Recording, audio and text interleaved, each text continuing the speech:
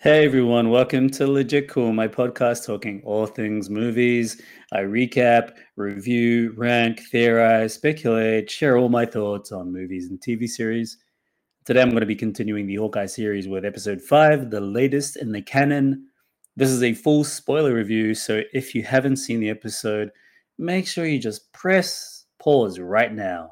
Just press it. Go on, press pause, go watch the episode, and then come back to this. I'm going to be here forever, so I'm not going to go away. Come back and listen to this. It's honestly worth it, especially if you're heavily invested into the MCU. I've got a lot to talk about on this episode, so let's just get straight into it.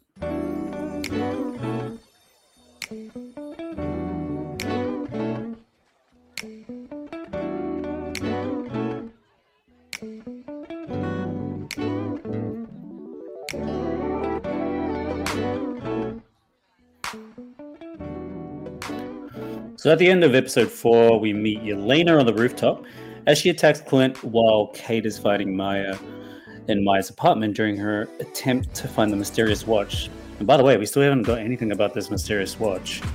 I think there's a little bit of a hint on moving forward on what the mysterious watch is when Clint is having another phone call conversation with his wife Laura, but it's not really much at all. And the episode finishes with Clint saying to Kate some really harsh words, "Someone has hired a Black Widow assassin." This has gotten very real very quickly. And then Kate apologizes for messing up and promises to do better next time, to which Clint says, "Go home, Kate. Go home, Kate. You're a 9-year-old. Go home." Very strong ending with episode 4. Then we get into episode 5, to which we do another flashback, actually, and I'm seeing a pattern in this series. They're doing a flashback every odd episode. So in episode 1, we had a flashback with Kate Bishop in 2012 when she's probably a 9-year-old in that scene. And that was a flashback on the Battle of New York. And then in episode 2, we have a back-to-back continuation between 2 and 3. And then in episode 3, we get a flashback of Maya. And getting into episode 4, it's a back-to-back continuation. And then in episode 5, which is today, we have a flashback of Yelena. So I'm loving this pattern, this consistent pattern that we see, where continuation to flashback. And this flashback with Yelena is probably my favorite in the whole series. Here we jump to 2018, which is the year of the Infinity War. We're unsure on how, we're unsure on where exactly in Infinity War, but I suppose when she gets snapped and then blipped back into reality, it's probably like the day that Infinity War is happening. Probably it is the day, duh. So actually, this snap and the blip back to reality is by far the best perspective we've had on people getting blipped back into reality. It's incredible. The way that whole scene is, when she's in the bathroom and she goes to wash her hands, and then her hands start to disintegrate and then re-atomize back into reality as the blip. I was like, holy crap, you see everything around her change. We're seeing it from the perspective of them and how much time that they've lost, which turns out to be 5 seconds. She's only lost 5 seconds of her existence. I wonder what happens in that 5 seconds. Maybe it's just a blackout or something, like if you got knocked out. She's seeing everything change around her. I thought that perspective was crazy. I actually got mad chills and I was kind of terrified by seeing that part. It's really, really incredible. And then of course, she comes into the scene.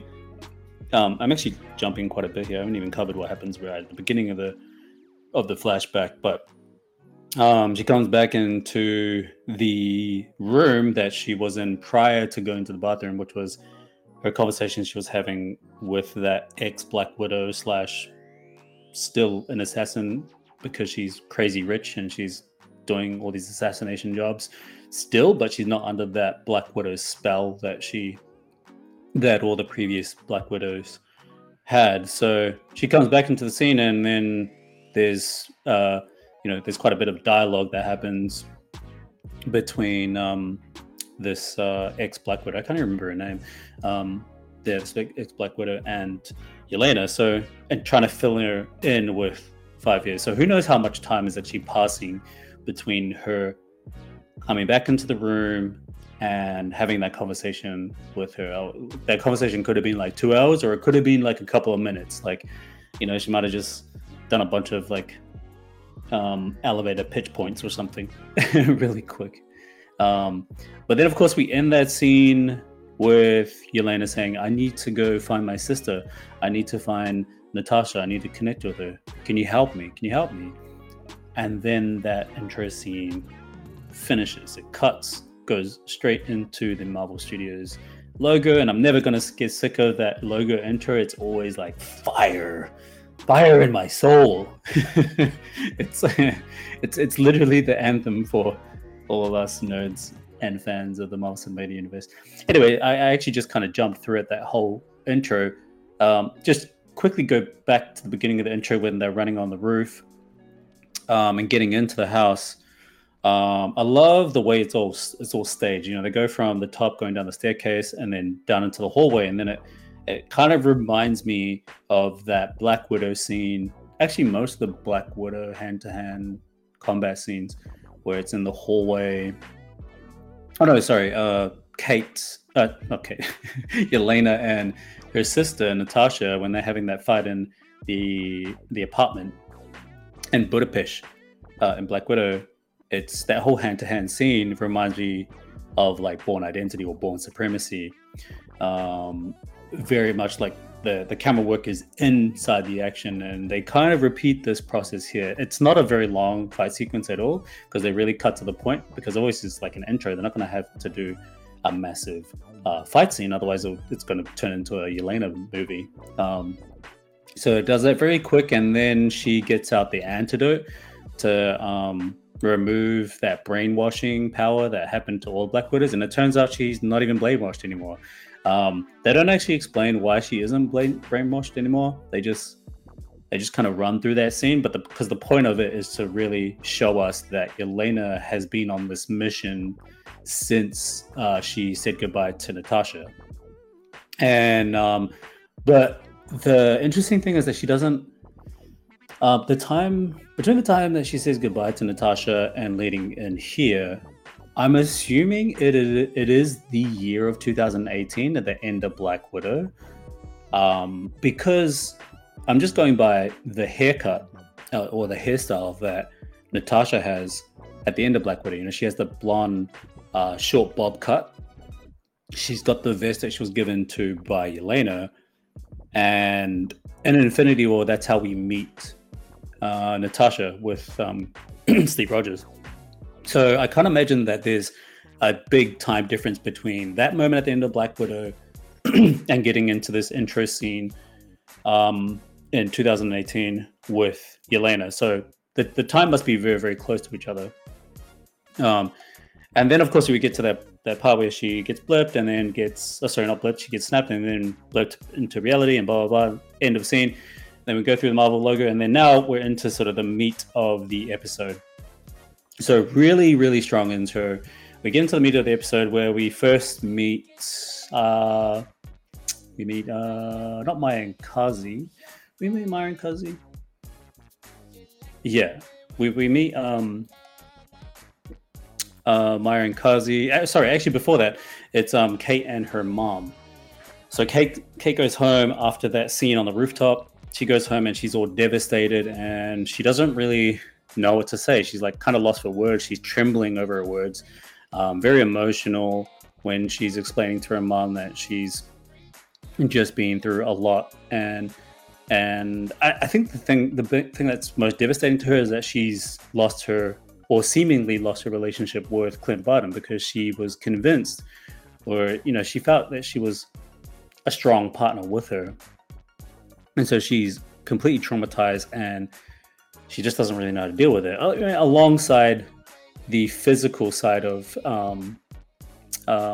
trauma, right? Like she's very young, and it is a bit of a reminder that she's still a teenager, or she's 22 years old, but she's very youthful in her experience and her perspective in life, but yet she still holds true to this kind of heroism that is growing in her. So I love the fact that she's emotionally traumatic, and she's also probably physically traumatic as well. And she has this exchange with her mom. The weird thing here is that the mom looks like she's like, it's so obvious that she's hiding something. She's completely sus about everything right now. And Vera Farmiga is, she couldn't be the like any more perfect for casting into this role to play this suspicious, spy-like, deceptive, caring at the same time, caring mom, because she's hiding something here, right? She's got something going on, and she's trying not to give it away to her daughter, and her daughter's like completely oblivious to it. Her daughter's just like, this is what's happening. Me and Clint got attacked, and this is our current state of mission, and blah blah blah. And her mom's like, oh, that's very sad. And I'm like so not sold on it, but I just love how Vera Farmiga is able to balance that sinister, or not sinister, but that suspicious spy-like person while also still being a caring mom. She's just a great actress. That's all really. Nothing to it. And then from there we go to Maya and Kazi, and this scene is pretty short, but it's really just about Maya trying to figure out that what's really going on here. The fact that there was somebody else that attacked Clint on the roof shows her that there's something bigger going on, and for sure there's something bigger going on. But and it's right under her nose, and she can't quite put the pieces together, but she's slowly figuring it out. From that point we get to we get to Yelena and Kate. Oh, this is actually one of my favorite scenes. Probably one of my favorite scenes, if not the most favorite scene in maybe the entire series. I just love this scene when Yelena meets Kate for the first time. It actually reminds me of a Tarantino movie. The scene that I'm thinking about for a Tarantino movie is probably the Inglourious Basterds scene, where Christoph Waltz meets, he plays the Nazi general, and he goes into that house where there's that French guy, and he's hiding Jews underneath his floorboards. You know what I'm talking about if you've seen Inglourious Basterds. But this whole scene between Yelena and Kate reminded me of that Tarantino style of filmmaking, where there's an enemy entering in that's already entered your safe place, your home, your living room, or whatever it is, and they're acting, and the enemy is kind of acting as if we're friends, giving you this false sense of security. And Yelena is just Florence Pugh is the person who plays Yelena, and she is incredible. Like, I really fell in love with her character in Black Widow, but in this scene particularly, we're reminded of how much talent Florence Pugh has, but we're also reminded a lot about the likability and the lovability of Yelena as a character, but it's amplified a lot more through the way they put the script together. The dialogue, the back and forth between Yelena and Kate is just pitch perfect. It's everything that I didn't know I want in a scene, or especially in a Yelena character. She's amazing. She's light, she's funny, she's very magnetic, but she's also menacing. She has this undertone of villainism. She has this undertone of a huge threat that kind of looms in the dark corner. And I'm scared to see like her bad side. I'm scared to see like the true evil side, the true sinister side, if they decide to take the character that way. I wouldn't be surprised, but it's highly likely that whatever we saw in this scene between Yelena and Kate is a foreshadowing of their potential future partnership. This is like the thing that I thought about immediately was this is like our new Hawkeye and Black Widow partnership. Sort of that replacement of Clint Barton and Natasha Romanoff. But it's such a great scene. The dialogue is awesome, and what was very powerful about Kate in this scene is her ability to hold true to what she believes in when it comes to the values that Clint inspired her with at such a really young age. Going back to the episode 1, it really shows that a lot here, especially when she is being pressured by Yelena, when Yelena challenges her on that belief of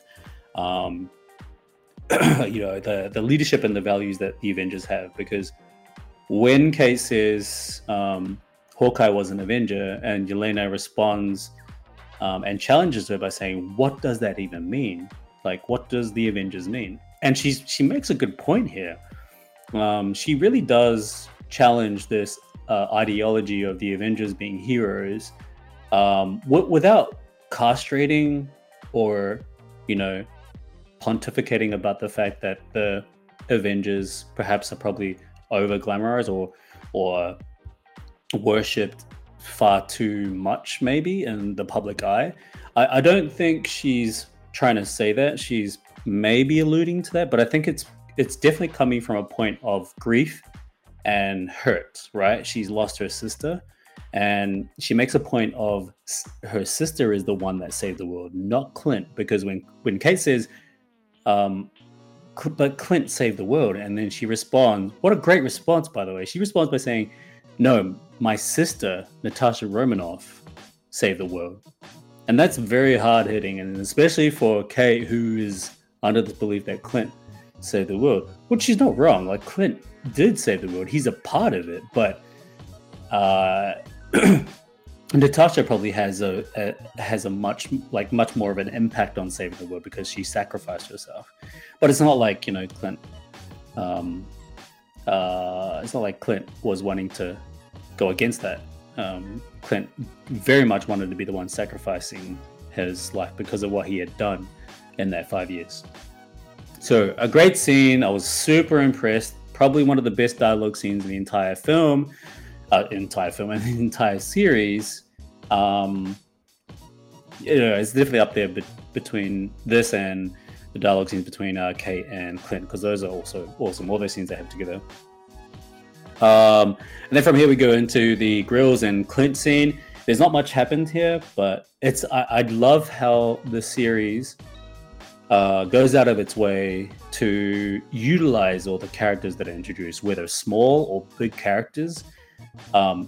Any of these small characters, like Grills here, when they're having the scene in Grills' apartment, it's never wasted. These characters are not wasted. They have things to do with this story.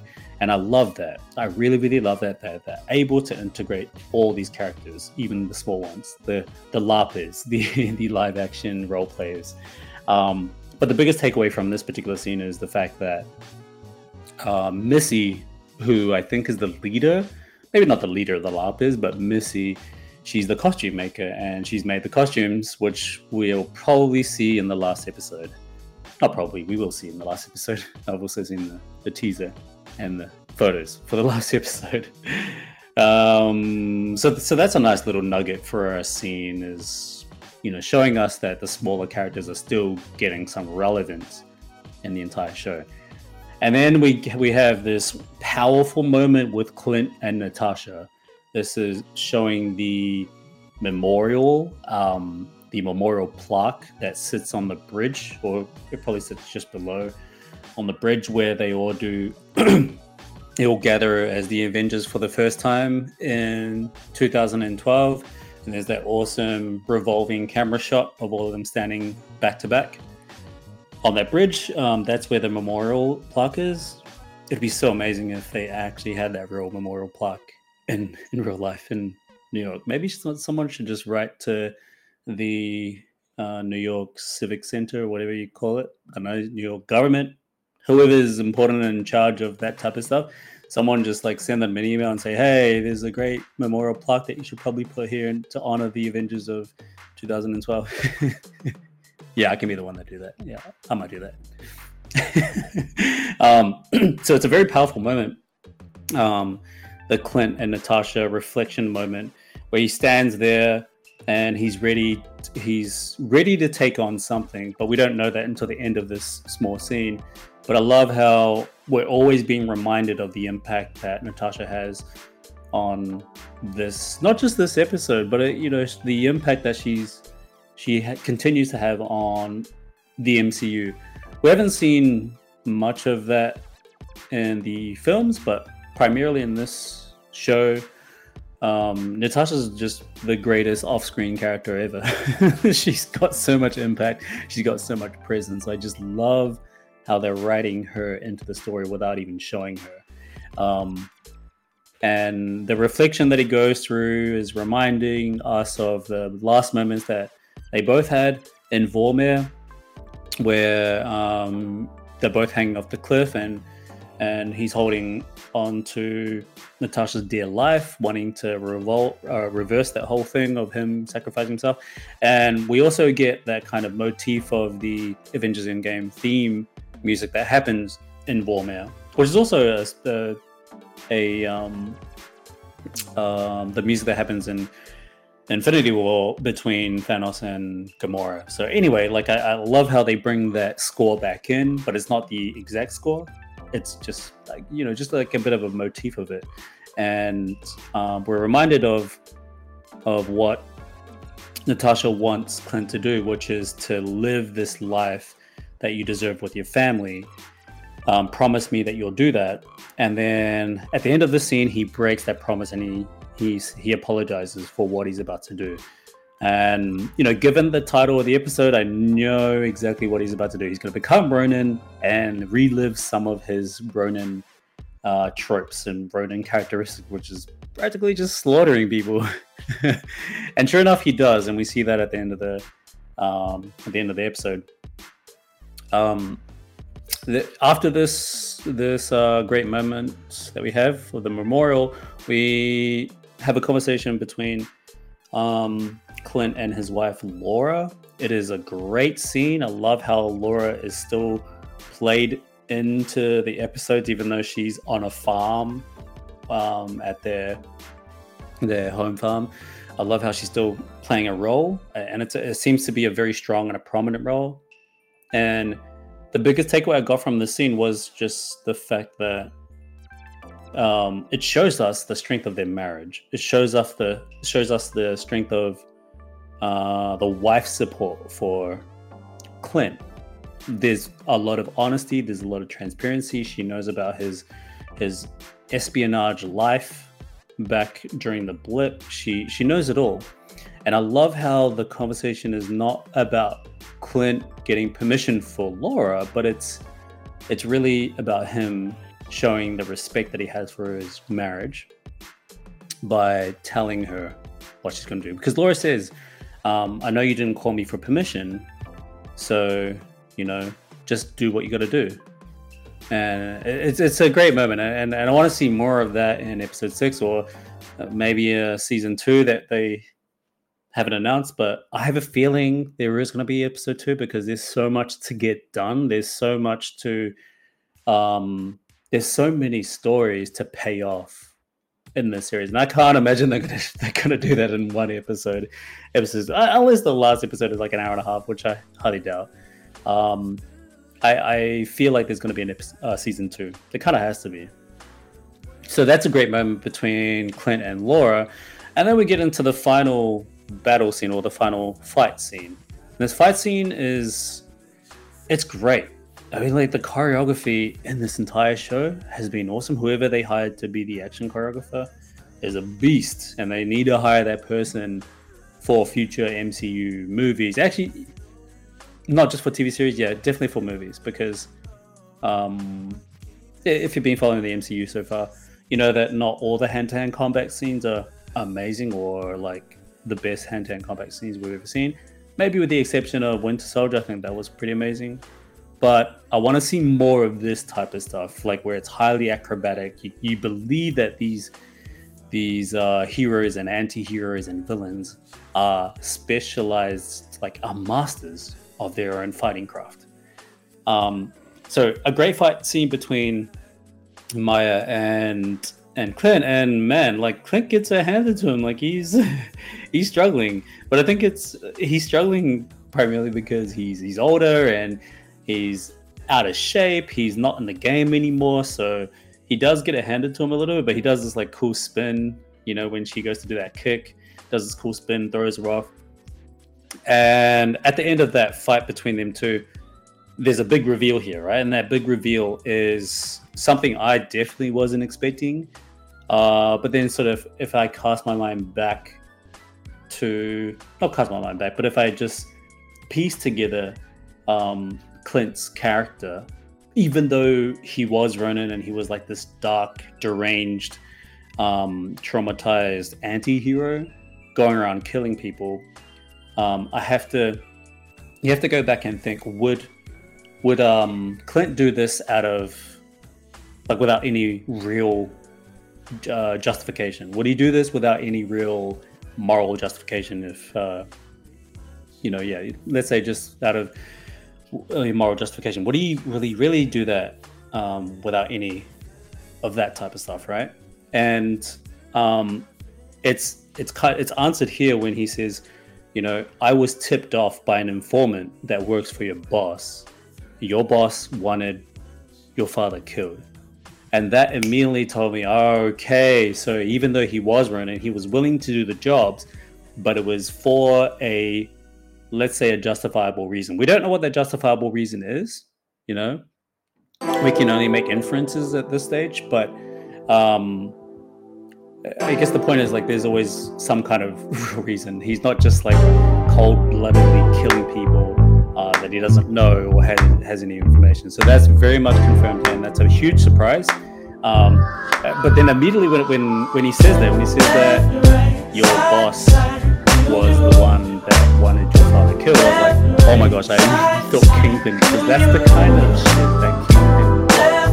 Like Kingpin, he will go against the people within the circle if they pose to be a threat to him and his circle, right? Like Kingpin doesn't give a shit about who's loyal or who isn't loyal. Like I think he does care about loyalty, but if they go against, if they're a threat to his inner circle and his ideals or his ideology, then he's going to take them down, and he'll find a way to do that, if not by his bands. So that's the first thing I thought. I was like, oh man, this is like the last piece of evidence that we need in order for us to say, yes, this is going to be Kingpin, the big guy that they've been alluding to this entire series. It's going to be Kingpin.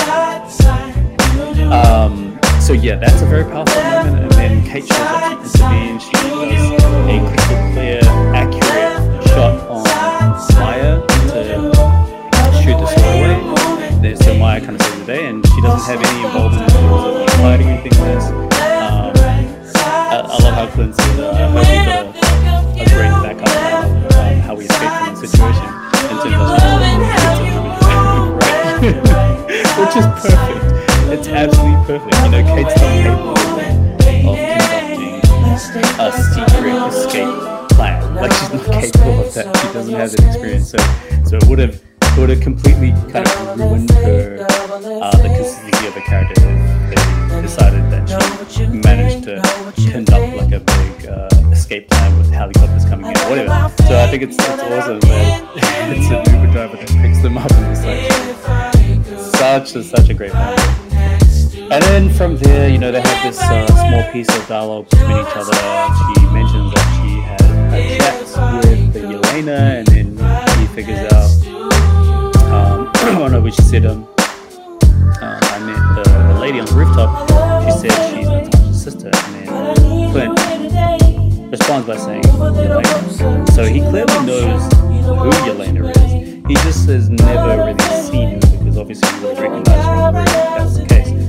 But he just knows the name, which also tells me that he probably knows the name of all the other family members, because all of them presumably exist as well. And we get into Grills' apartment. They're having a little bit of a downtime now, and then Kate gets a text message from Yelena, and that text message reads, I found out. I'm just gonna skip some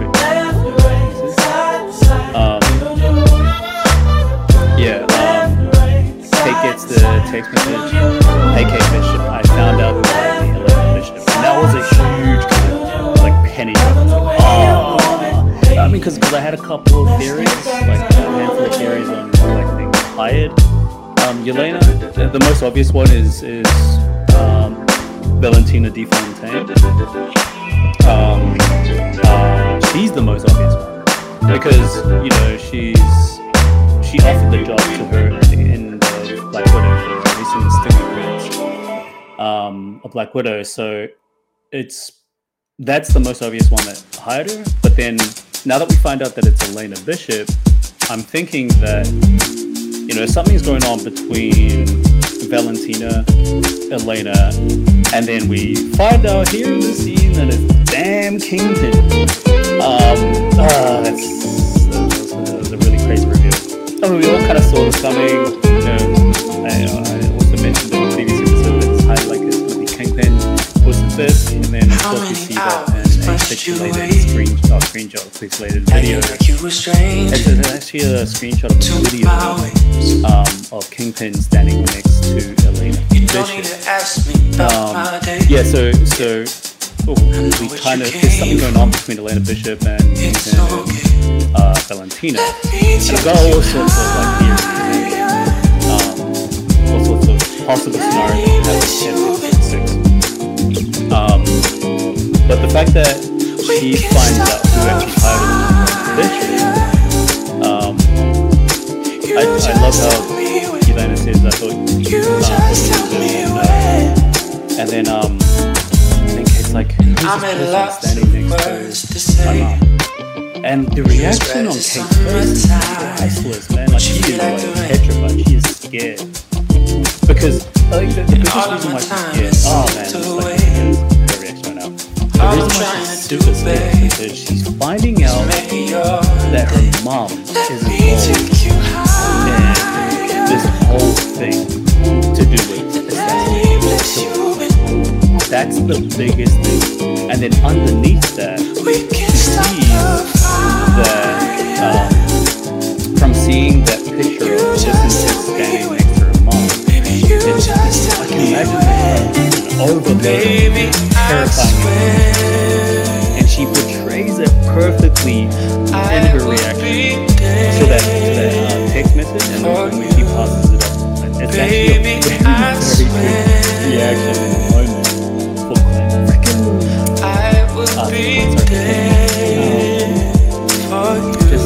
She's heavily starting honestly, she needs to get in the war. Is absolutely she shows up to Clint, and then she asks who is the guy standing for you, and then says, well, that's the guy I've been worried about this whole time. And then says Kingpin. Okay, so the crazy thing is that I was watching this with my two friends that you guys would have heard in the previous episode, the Faithful Recap.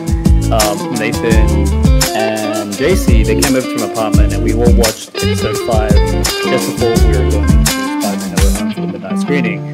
And I didn't actually hear, I don't think anyone of us heard Don't Say Kingpin because we were screaming like crazy when we saw that photo. So we just screamed like crazy.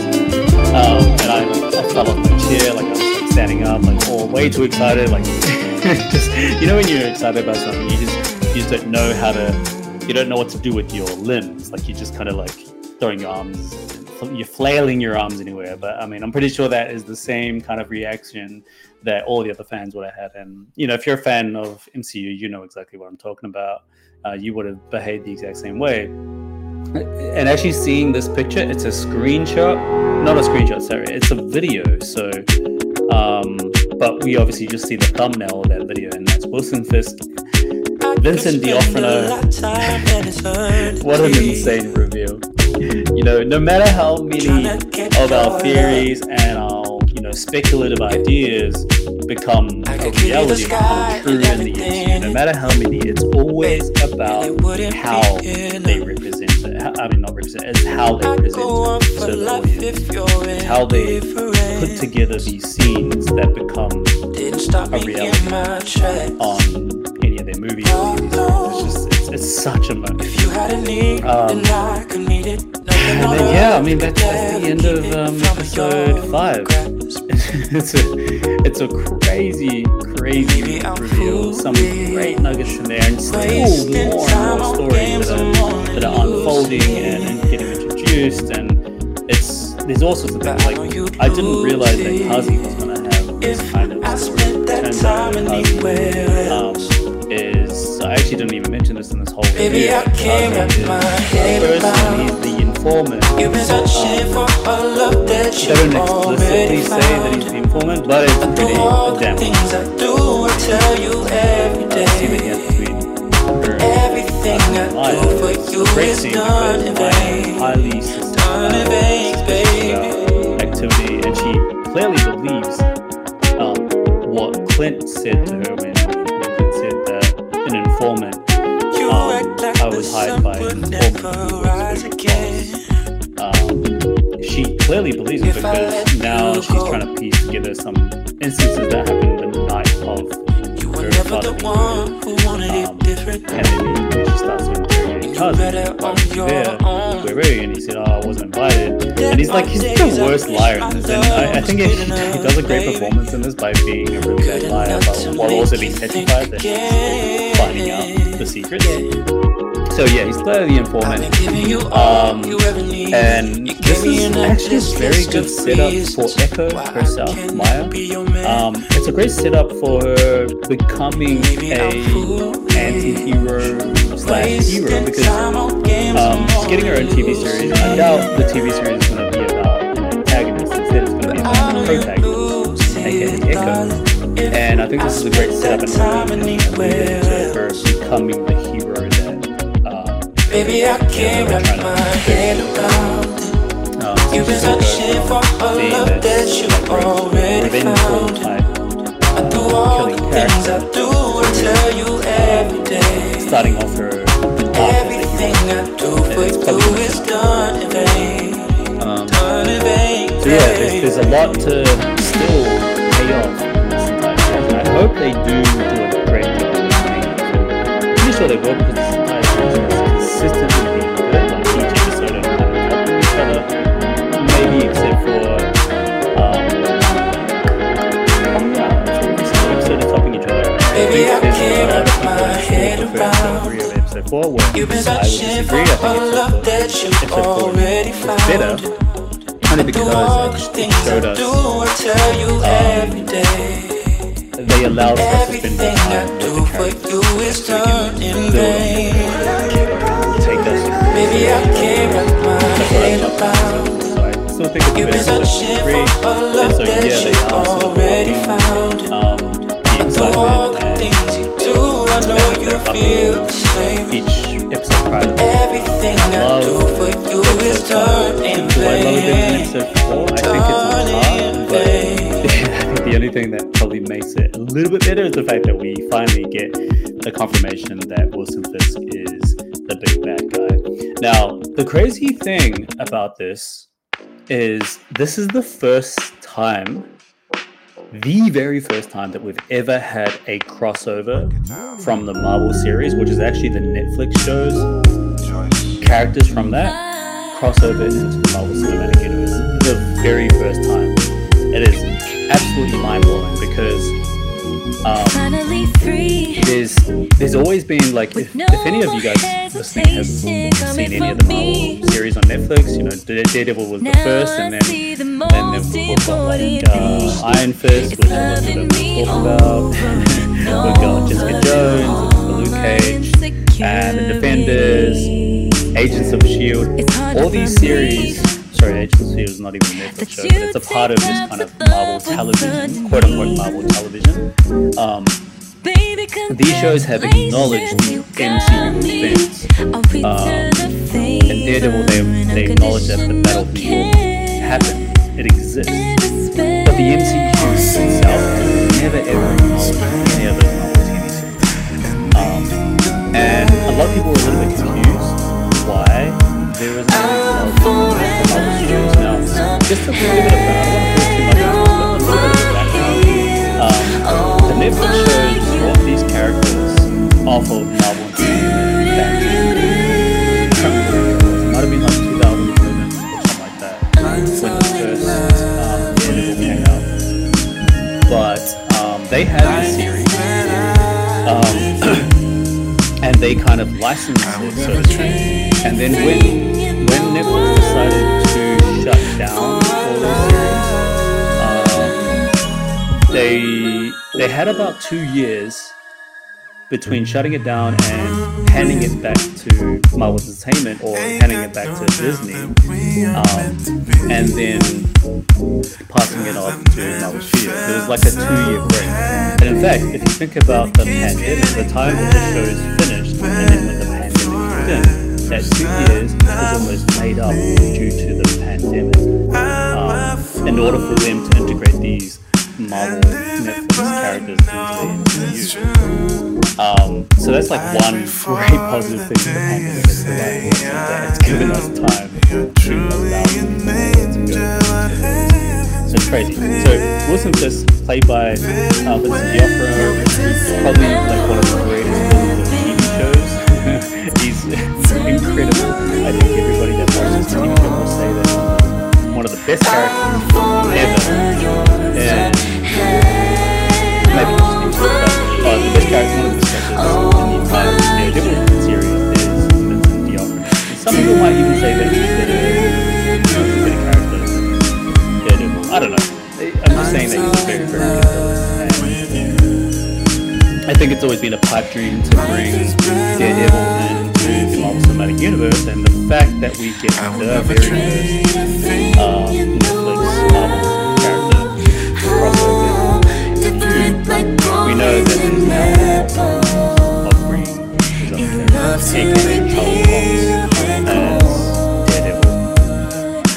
Kim Pudge did mention in the last week of the press for Spider-Man No Way Home, somebody asked him, is there any possibility of getting Daredevil back in, Charlie Cox, or getting Charlie Cox to play Daredevil in the MCU? And he responded in a very kind of cryptic way. But he basically said that if we do ever see Daredevil in the MCU, it will be Charlie Cox. When that happens, how that happens, remains to be seen or whatever. And so it's interesting that he said that in the week of the press conference, the press tour for Spider-Man No Way Home,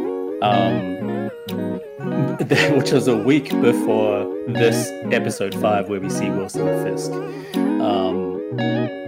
Mind-blowing. There's so much to talk about when it comes to Wilson Fisk. And there's so much to talk about when it comes to what are the possibilities now?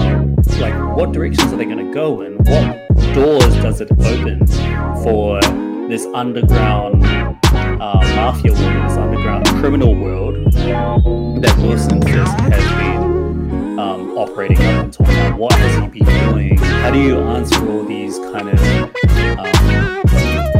how do you answer the fact that all these events have happened in New York up until now? Where has Wilson Fisk been this whole time? And just a little bit of a reminder, and perhaps a bit of a spoiler for those who haven't seen Daredevil. Wilson Fisk mentions that he's made the most of what had happened in the Battle of New York in Avengers 2012. How he's practically taken a lot of the elements and sort of the repercussions of Battle of New York, and he's used that to his advantage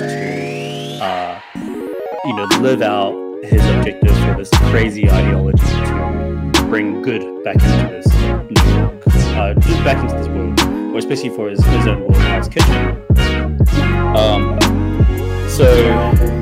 What direction do they go in by explaining what he's been up to since the Battle of New York and I until now, and where has he been all this time?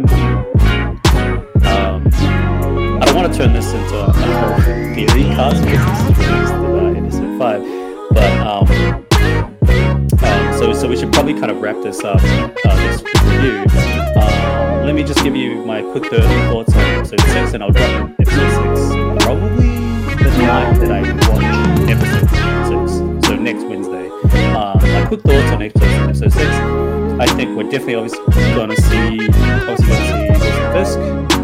How much we see Wilson Fisk, I don't know. I think that's going to be very little, because this is just going to be a springboard to wherever he's going to go. He's probably going to show up in the Echo series, or probably going to show up in the Armor Wars, or maybe something like that. Maybe even show up in a movie. I don't know. I've got so many thoughts, and I'm writing a whole bunch of these down for perhaps a future episode where we just discuss MCU stuff. I'm thinking of just creating like a series where I just discuss MCU stuff.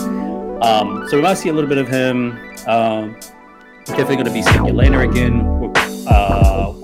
I want to see more of like what is Eleanor's hand in this whole thing. I want to see what her real involvement is and how they give us that exposition. I don't know. It's dialogue. It's like flashbacks maybe. I'm not sure. But I do want to see more of what her real involvement is and where does that lead to. I do want them to tie up a lot of the loose ends, or pay off a lot of the stories that were really revealed to us, like the mysterious watch, what's Laura's involvement here, Laura Barton. And do I want to see more emotional scenes? Yeah, maybe. I want to see something happen between Clint and Kate, some kind of powerful emotional moments, but nothing kind of like dark emotion. Like I don't want to see anybody die. Put it that way. I think it's a little bit too early to kill off characters. I don't think any of the characters are at a point in their arc where we're ready to see them die, because I think they'll be too unfinished. Yeah, I mean, those are the only things that I want to see in the next episode, and what I'm hoping to see.